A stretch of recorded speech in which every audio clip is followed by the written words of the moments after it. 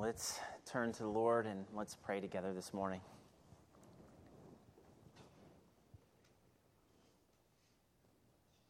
Father, we come this Lord's Day, and we come and we just say and we rejoice in how wonderful is the whole gospel.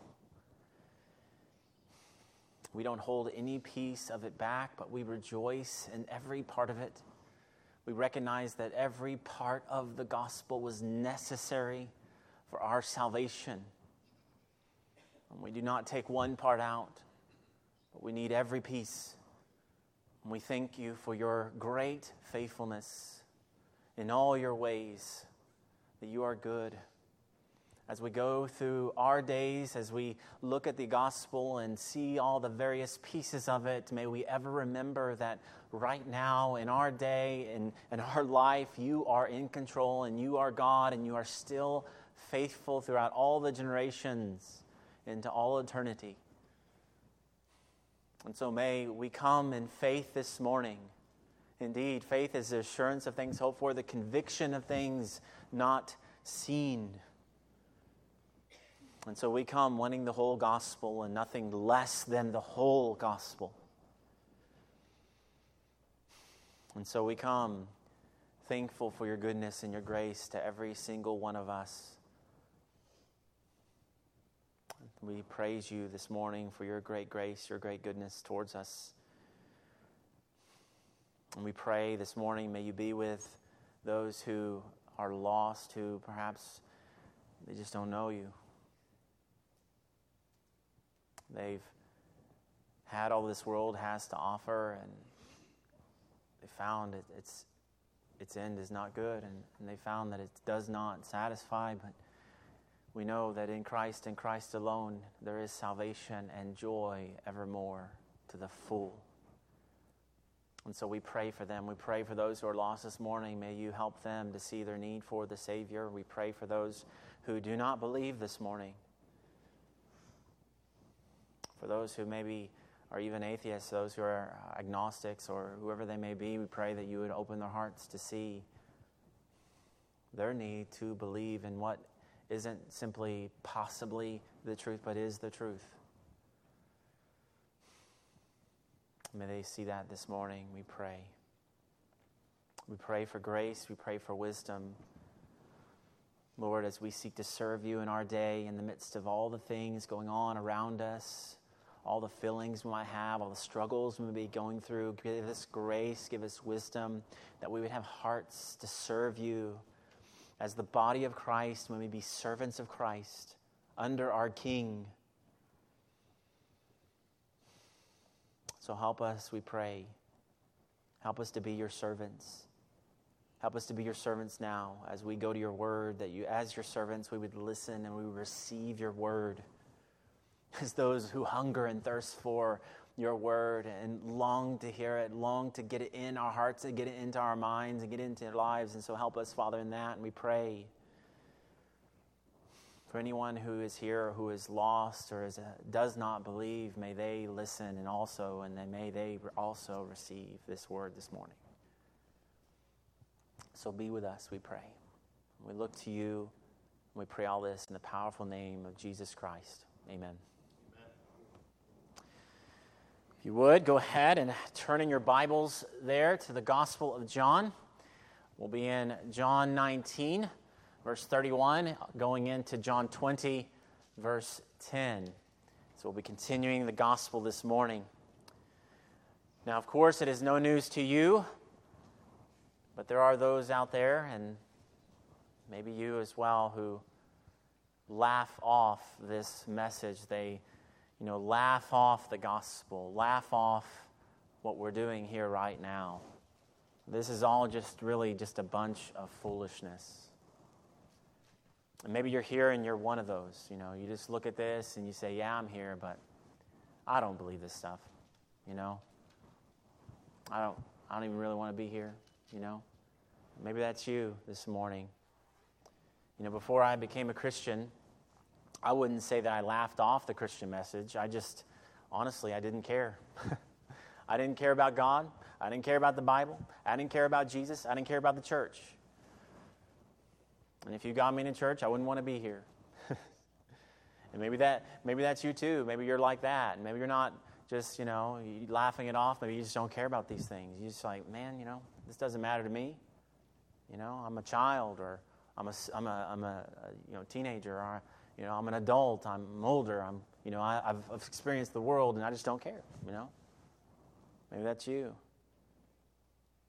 Well, one thing about the Christian message that you cannot deny is that it seeks to unapologetically show itself to be grounded in history.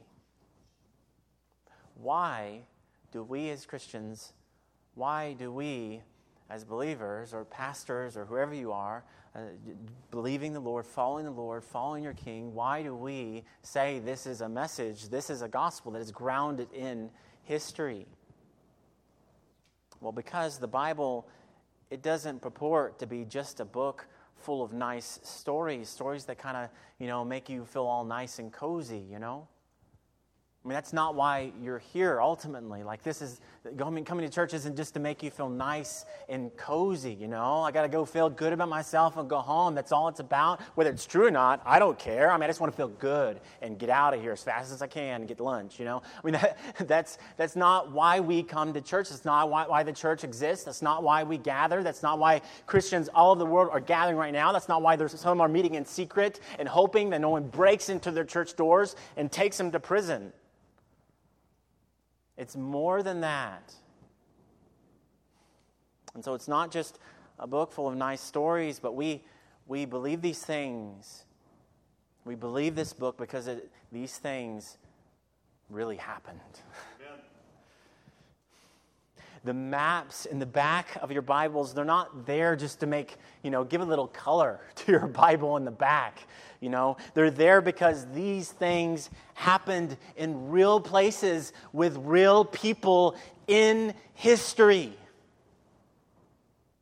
And this is also why we speak of the truth, not because we just say, here's a Bible and poof, come out of nowhere. Here, it just came out of nowhere, this Bible, But we have this Bible and we have this and we say it's the truth because we believe God Himself revealed Himself in history, culminating in the sending of His Son, Jesus Christ. And so we believe these things with good reason to believe these things. Well, here this morning we continue in the Gospel of John in view of the belief, not in made-up events, but in view of the fact of the crucified, dead, buried, and risen Savior, Jesus Christ. Amen. So to see this, let's read here then, beginning in John chapter 19, verse 31. May God bless His inspired word this morning.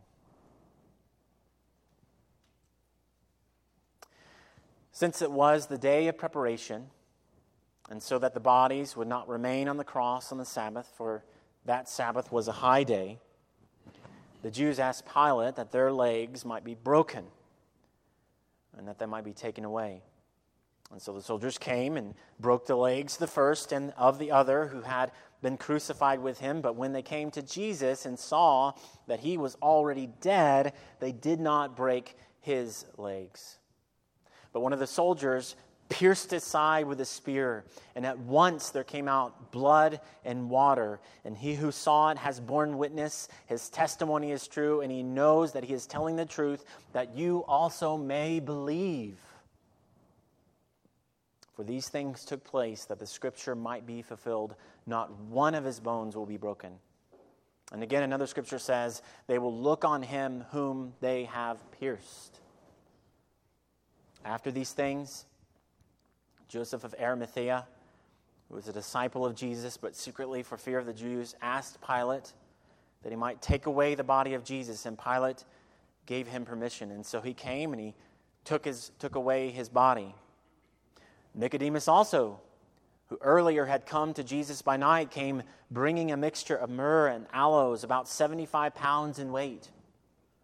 And so they took the body of Jesus and bound it in linen clothes with spices, as is the burial custom of the Jews. Now, in the place where he was crucified, there was a garden, and in the garden a new tomb in which no one had yet been laid. And so because of the Jewish day of preparation, since the tomb was close at hand, they laid Jesus there.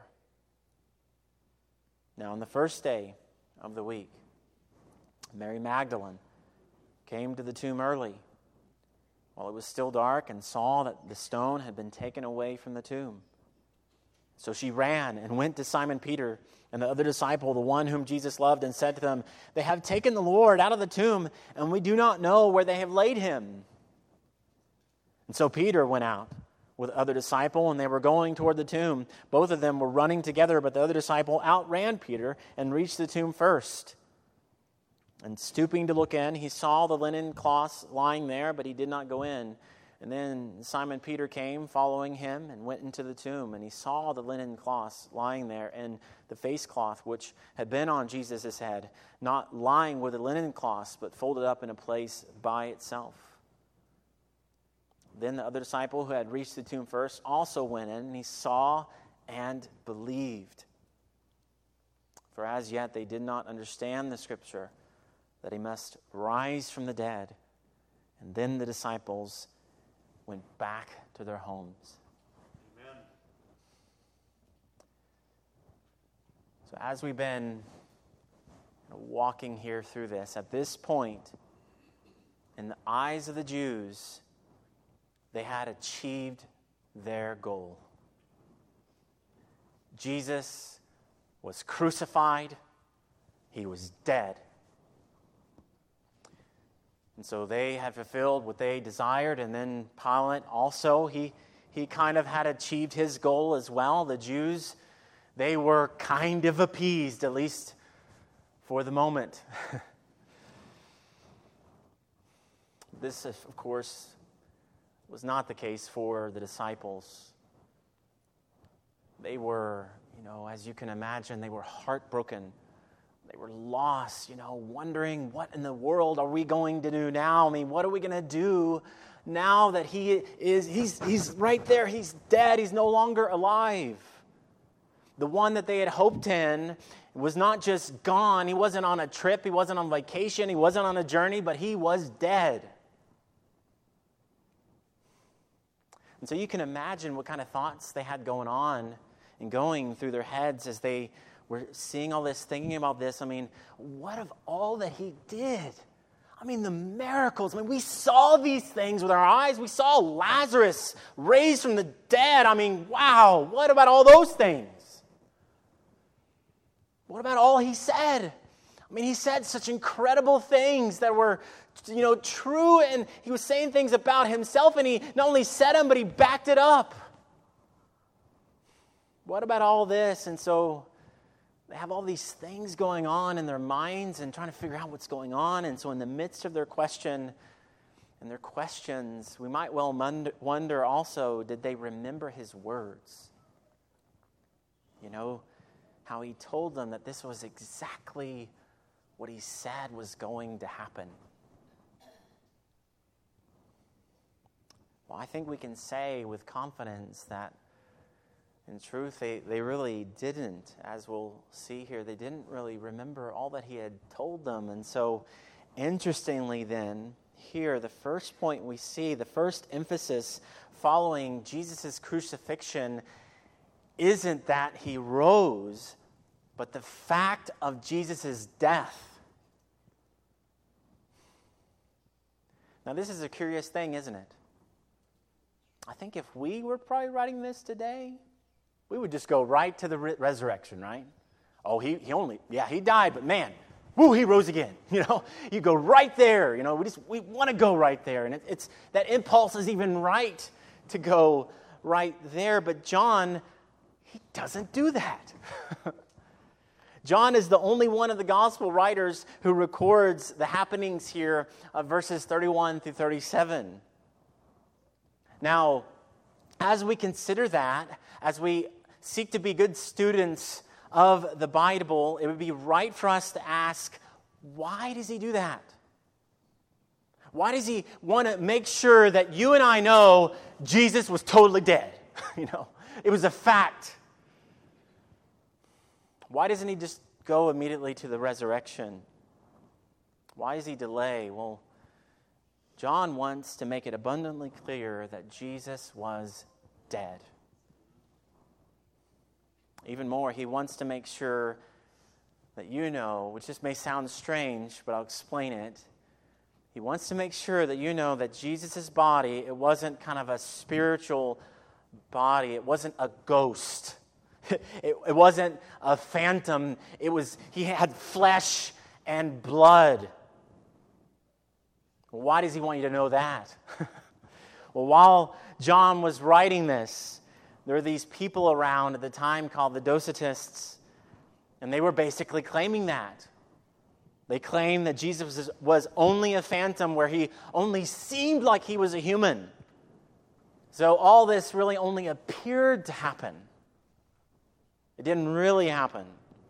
It was just an illusion. Now, if you think this is kind of detached from today, you just wait. I mean, sure, this was a challenge of his day, but it'll come back around. Someone is going to say, yeah, I think he was just a ghost. It was just a phantom, just illusion. That's the way we can kind of excuse and kind of just say, no. We don't really need to take seriously the resurrection of Christ. We need to explain it some other way. So sit tight. History has a way of repeating itself. Heresies have a way of repeating themselves. It'll come back around again. And this is when it's important for you to know, no. He was dead, and he came physically in the flesh and blood. He died that way. No phantom, no ghost, no illusion. You need to know that. And so, here then, what is John's kind of effort here? He's saying, that's just hogwash, Docetists. What are you talking about? Instead, what does he make clear from the beginning of this gospel? If you remember, John 1:14, and the Word became and dwelt among us. So you see, even from the beginning of this gospel, a number of themes are coming together, a number of points are being made, and he's making it clear, I want you to know, he came in the flesh. So to ensure we get the point, John, he writes to put a period over this point, over the fact of Jesus' death. So he does this then by first recounting that his legs weren't broken.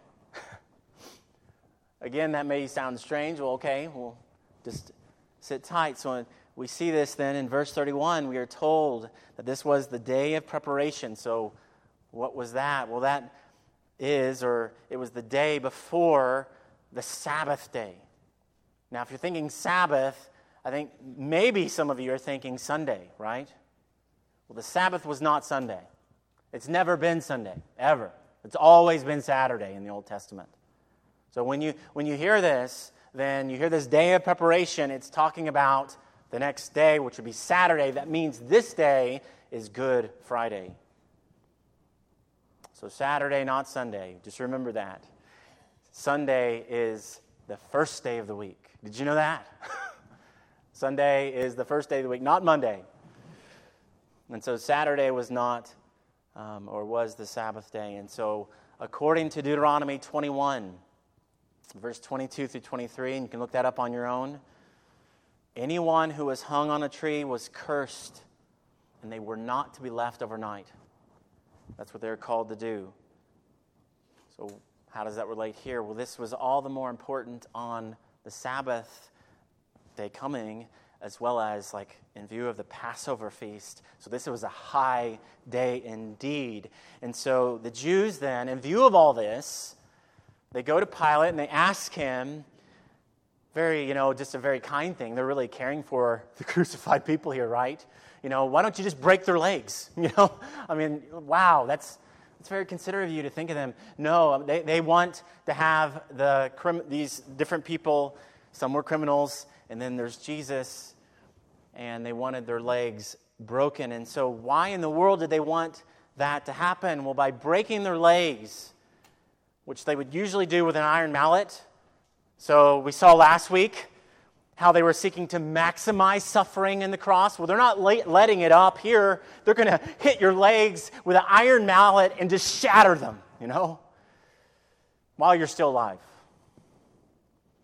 Well, they wanted that done, and they wanted that done because by having their legs broken, they're there on the cross, and every time they needed to breathe, they needed to kind of push up, And remember, they had a seat on that beam there. They used that sedacula to kind of rest for a moment. Well, they would push up with their legs to breathe, and then they'd come back down. Well, now, with their legs broken, they can't do that anymore. And that means they're going to die, and they're going to die rather quickly. And so Pilate, he then grants their request. But as the soldiers then go from person to person, and they come to Jesus, they see plainly they have no reason to break his legs. Why? Because he's dead already. So this happened, but John is trying to show you he was really dead, And so he was dead, he was already dead, and so they don't need to break his legs, but they don't leave it there. In order to make sure, we see that John makes clear second here to make sure you know. So second then, he says and shows us here, his side was pierced also.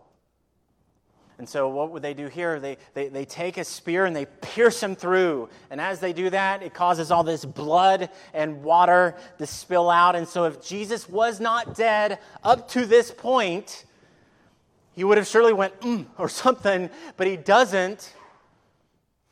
Some sort of outcry. But if he was still alive, this would be the point when he would not be alive anymore. A number of levels for you just to see clearly he is dead. And so the blood and the water, they spill out, declaring without a shadow of doubt that he was dead prior to being pierced. So William Edwards, the medical doctor, he did kind of a study on the crucifixion, and he wanted to look at it from the perspective of medicine and science. And so he did that. And he looked at these different details of the crucifixion and how it happened and everything else. And he wrote his findings here in the Journal of the American Medical Association. He writes this: clearly the weight of historical and medical evidence indicates that Jesus was dead before the wound to his side was inflicted, and supports the traditional view that the spear thrust between his ribs probably perforated not only the right lung but also the pericardium and the heart, and thereby ensured his death. Accordingly, interpretations based on the assumption that Jesus did not die on the cross appear to be at odds with modern medical knowledge. So why in the world do I point that out? It's because, again, we need to see that this is based in facts. These things really happen.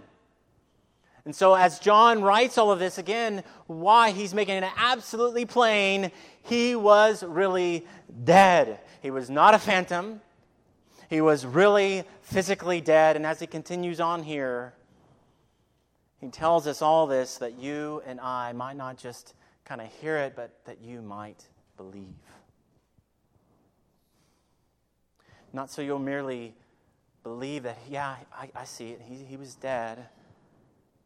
But yes, see that he was dead, and also see that though he was really dead, right now he is very much alive.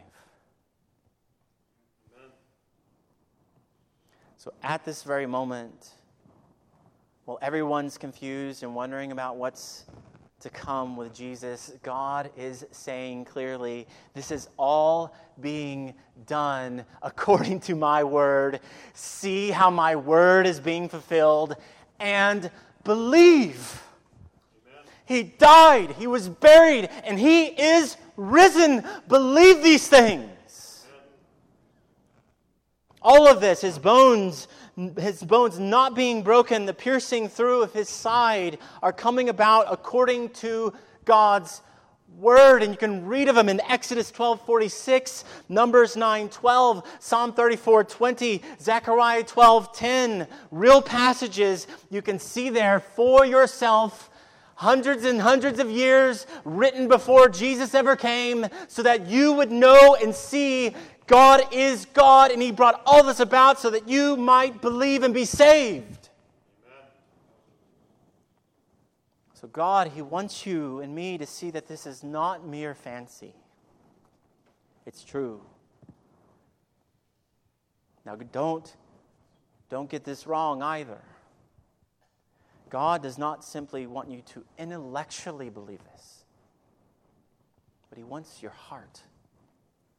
He wants you. He wants all of you. He's calling you to true belief. He's calling for you to be like the man who found a treasure in a field, and he went and sold all he had and went and bought that field. Because he wanted Christ. Because this is all true, and he would give up anything for Christ because he is worth it. It's all true, and we're called to believe by faith and trust these things and trust in Christ. So he wants you to see that all this and see that Jesus really faced death for you. He didn't die in abstract. He truly died that you might truly live, and that life through him, that your chains would be broken, that all your sins, all your debts, all your rebellion against the living God would and can be forgiven through Christ and Christ alone. And that's why he writes all these things. So we have then before us the fact of Jesus' death.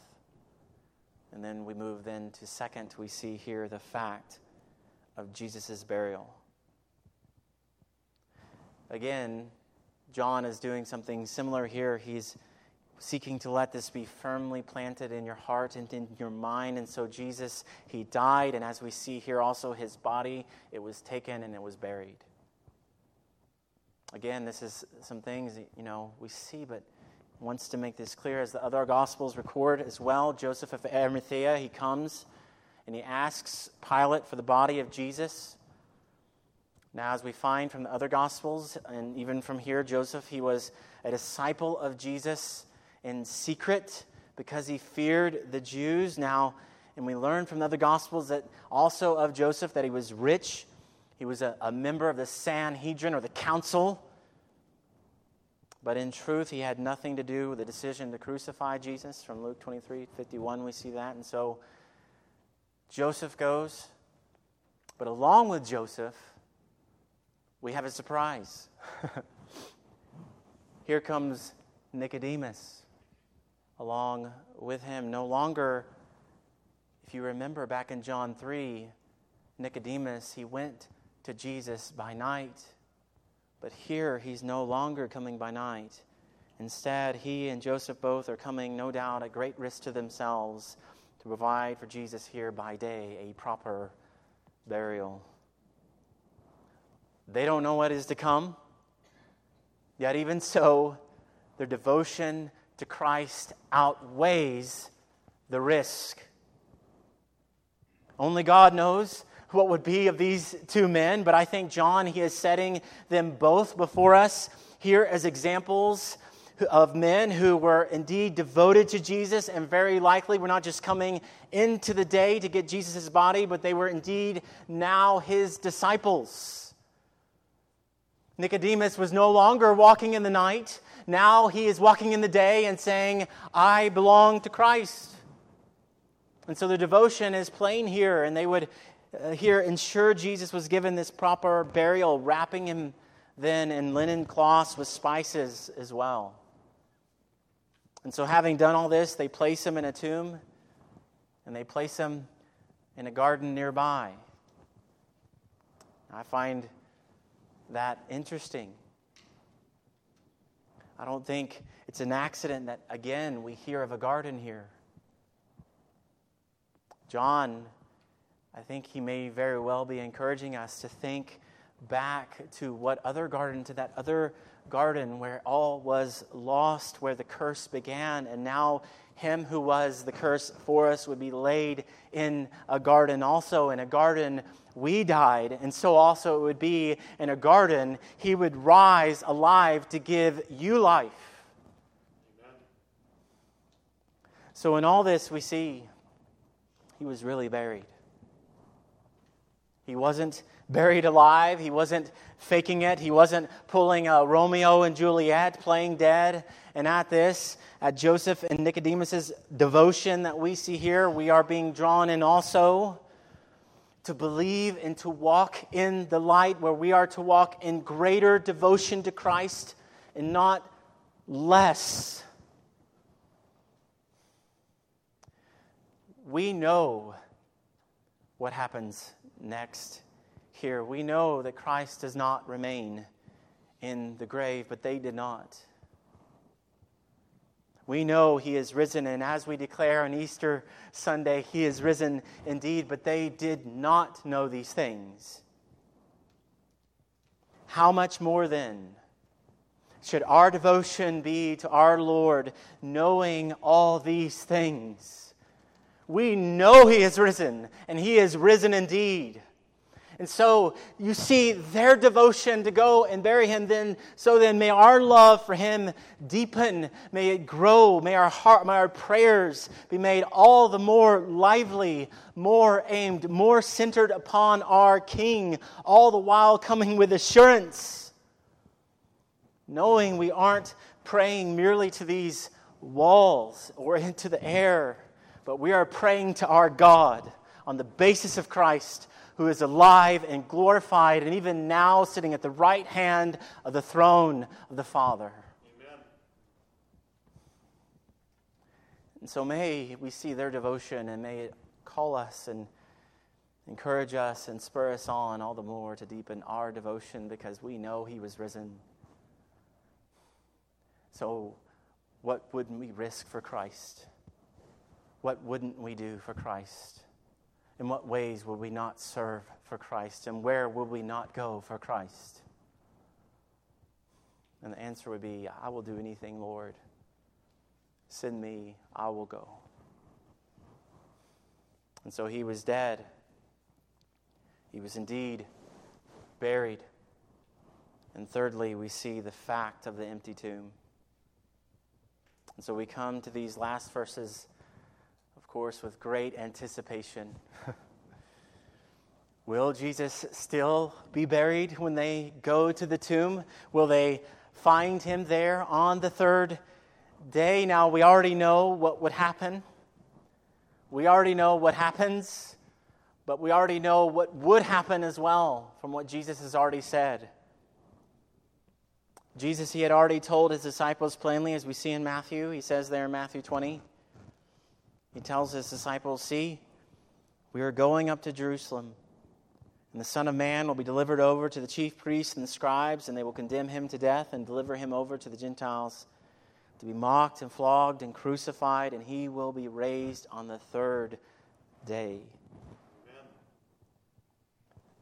So in total, in the Gospels, we have some 6 times where Jesus, he tells his disciples this, and we can imagine that, he probably told them this more than that, but we have that recorded in the Gospels here at least. Yet, as we've seen in the Gospel of John, they don't really quite get it, they don't fully hear him nor grasp the fullness of what he means. So in these verses then, we see both their doubt and their faith.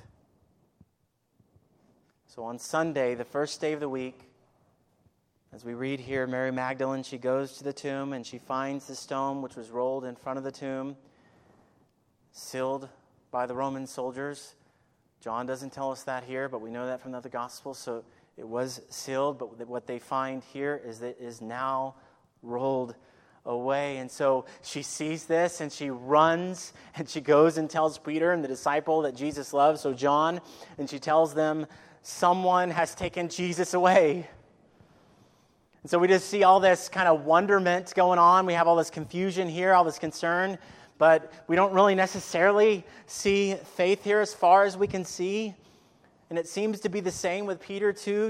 He might believe, but really I don't think, he's just kind of trying to figure all this out. And so he and John, at hearing this, they run to the tomb. They kind of get in this competition, and one of them, John gets there first and beats him out. And so at seeing the empty tomb and the linen cloths lying there, Peter, he looks on in wonderment over these things, as Luke tells us. Yet John, as he sees all this, he doesn't simply look on and kind of have this matter-of-fact kind of belief here.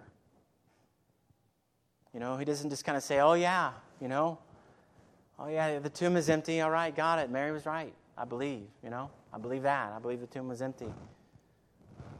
But it's saying more than that here. It's saying that even at this point, John, he believes. He believes that Jesus isn't there for a reason. He believes that Jesus is alive and he is right. Amen. And so we see Jesus, wasn't there. And we know why he wasn't there. The fact of the empty tomb, it points to the greater fact of the resurrection of the King. He wasn't there because he was risen. No one came and took his body. Jesus didn't sneak out. No, Jesus was and is alive right now. Amen. And so we need to say again, all of this, even as we began, this is all about real things.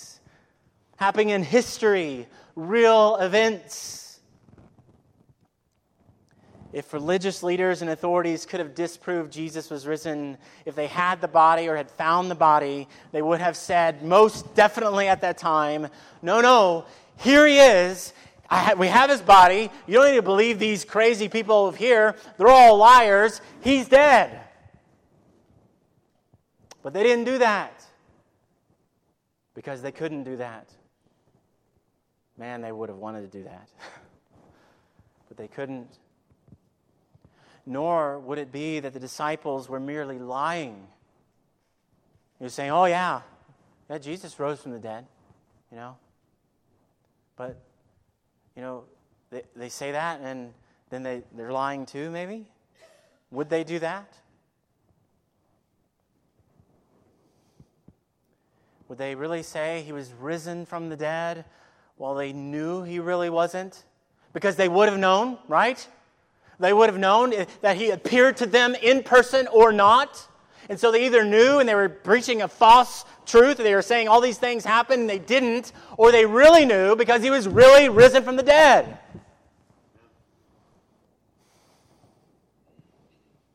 And if we wonder about this, and you're saying, well, they could have died for something, that they thought was true. Well, just think of here, they went about preaching and going about, and they would even go on to die for the gospel as martyrs for Christ. Now, as others have said, men will die for what they believe to be true, though it may actually be false. And we see that everywhere. That's going on right now with all the other religions of the world. They're dying for what they believe to be true, but in actuality is false. So I'll repeat it. Men will die for what they believe to be true, though it may actually be false. They do not, however, die for what they know is a lie. And the disciples would have known if it was true or if it was a lie. He either appeared to them or he didn't.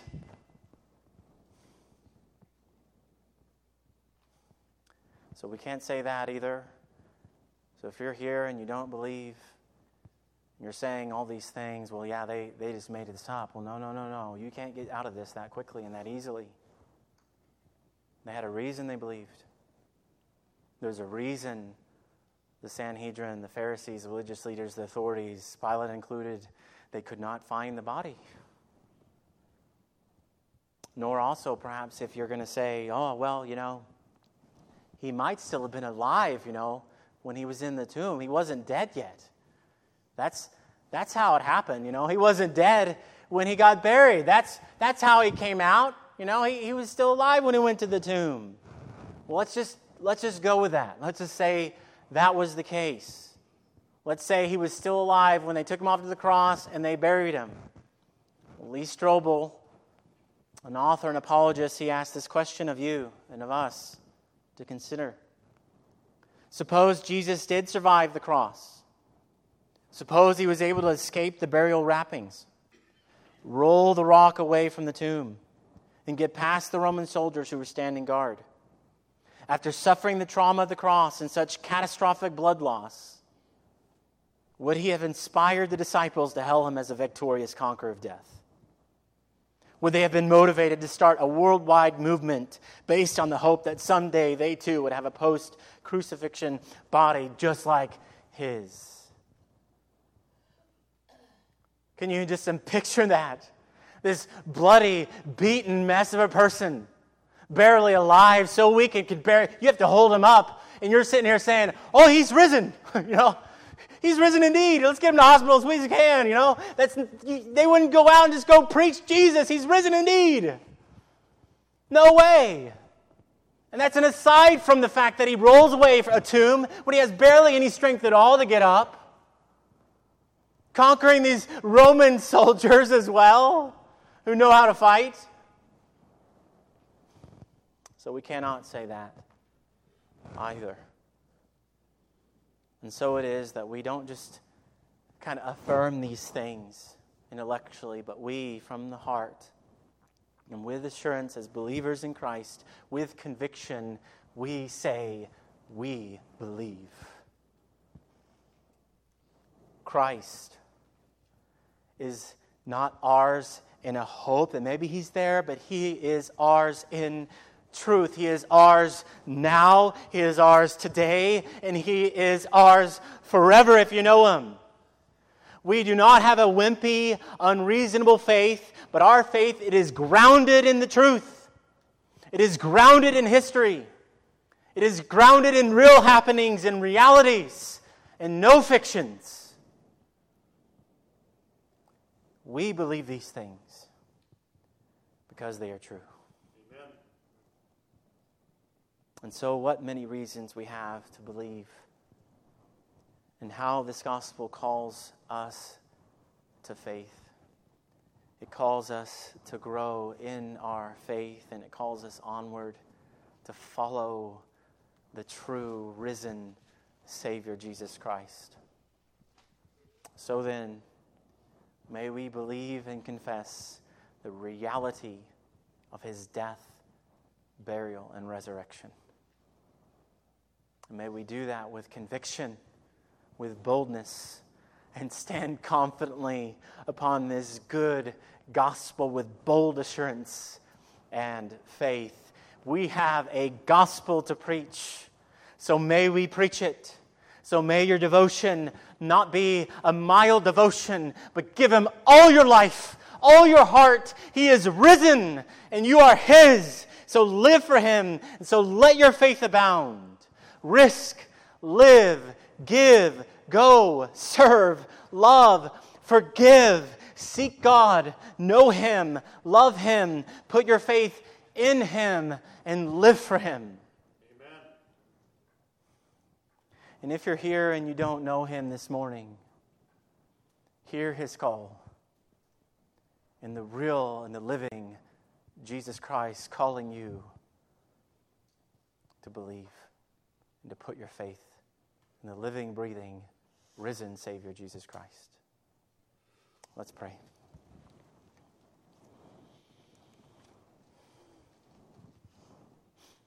Father, we come and just thank you, Father, that in so many ways you show in your word these things to be true. You are making it abundantly clear again and again for all of us.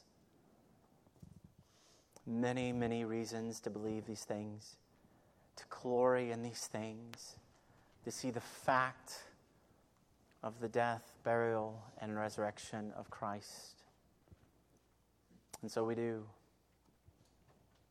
And I pray, Father, that you would help us, Lord, that we would believe with a kind of devotion that really believes these things, that we would go out of here as those who say and profess that we know Jesus Christ, that we wouldn't just go out saying it, but we'd go out showing it and speaking it and telling it and sharing it, Lord.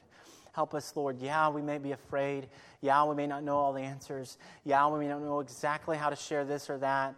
But help us, Lord, to see that we have a message that is true, and that message that is true is to go out from us. It is not to simply to stay here in our churches, but it is to go out, and we are to go and make disciples of Christ, who is our Lord and our King. That though he was dead, buried, he is risen. Amen. And so help us, Father. Pray this morning, if there's anyone here who doesn't know Christ, that they would put their faith in Christ. They would see that he indeed is the Savior who came to die for them and their sins. That this day they can have all their sins forgiven. All their debts, all their shame, all their guilt will be forgiven.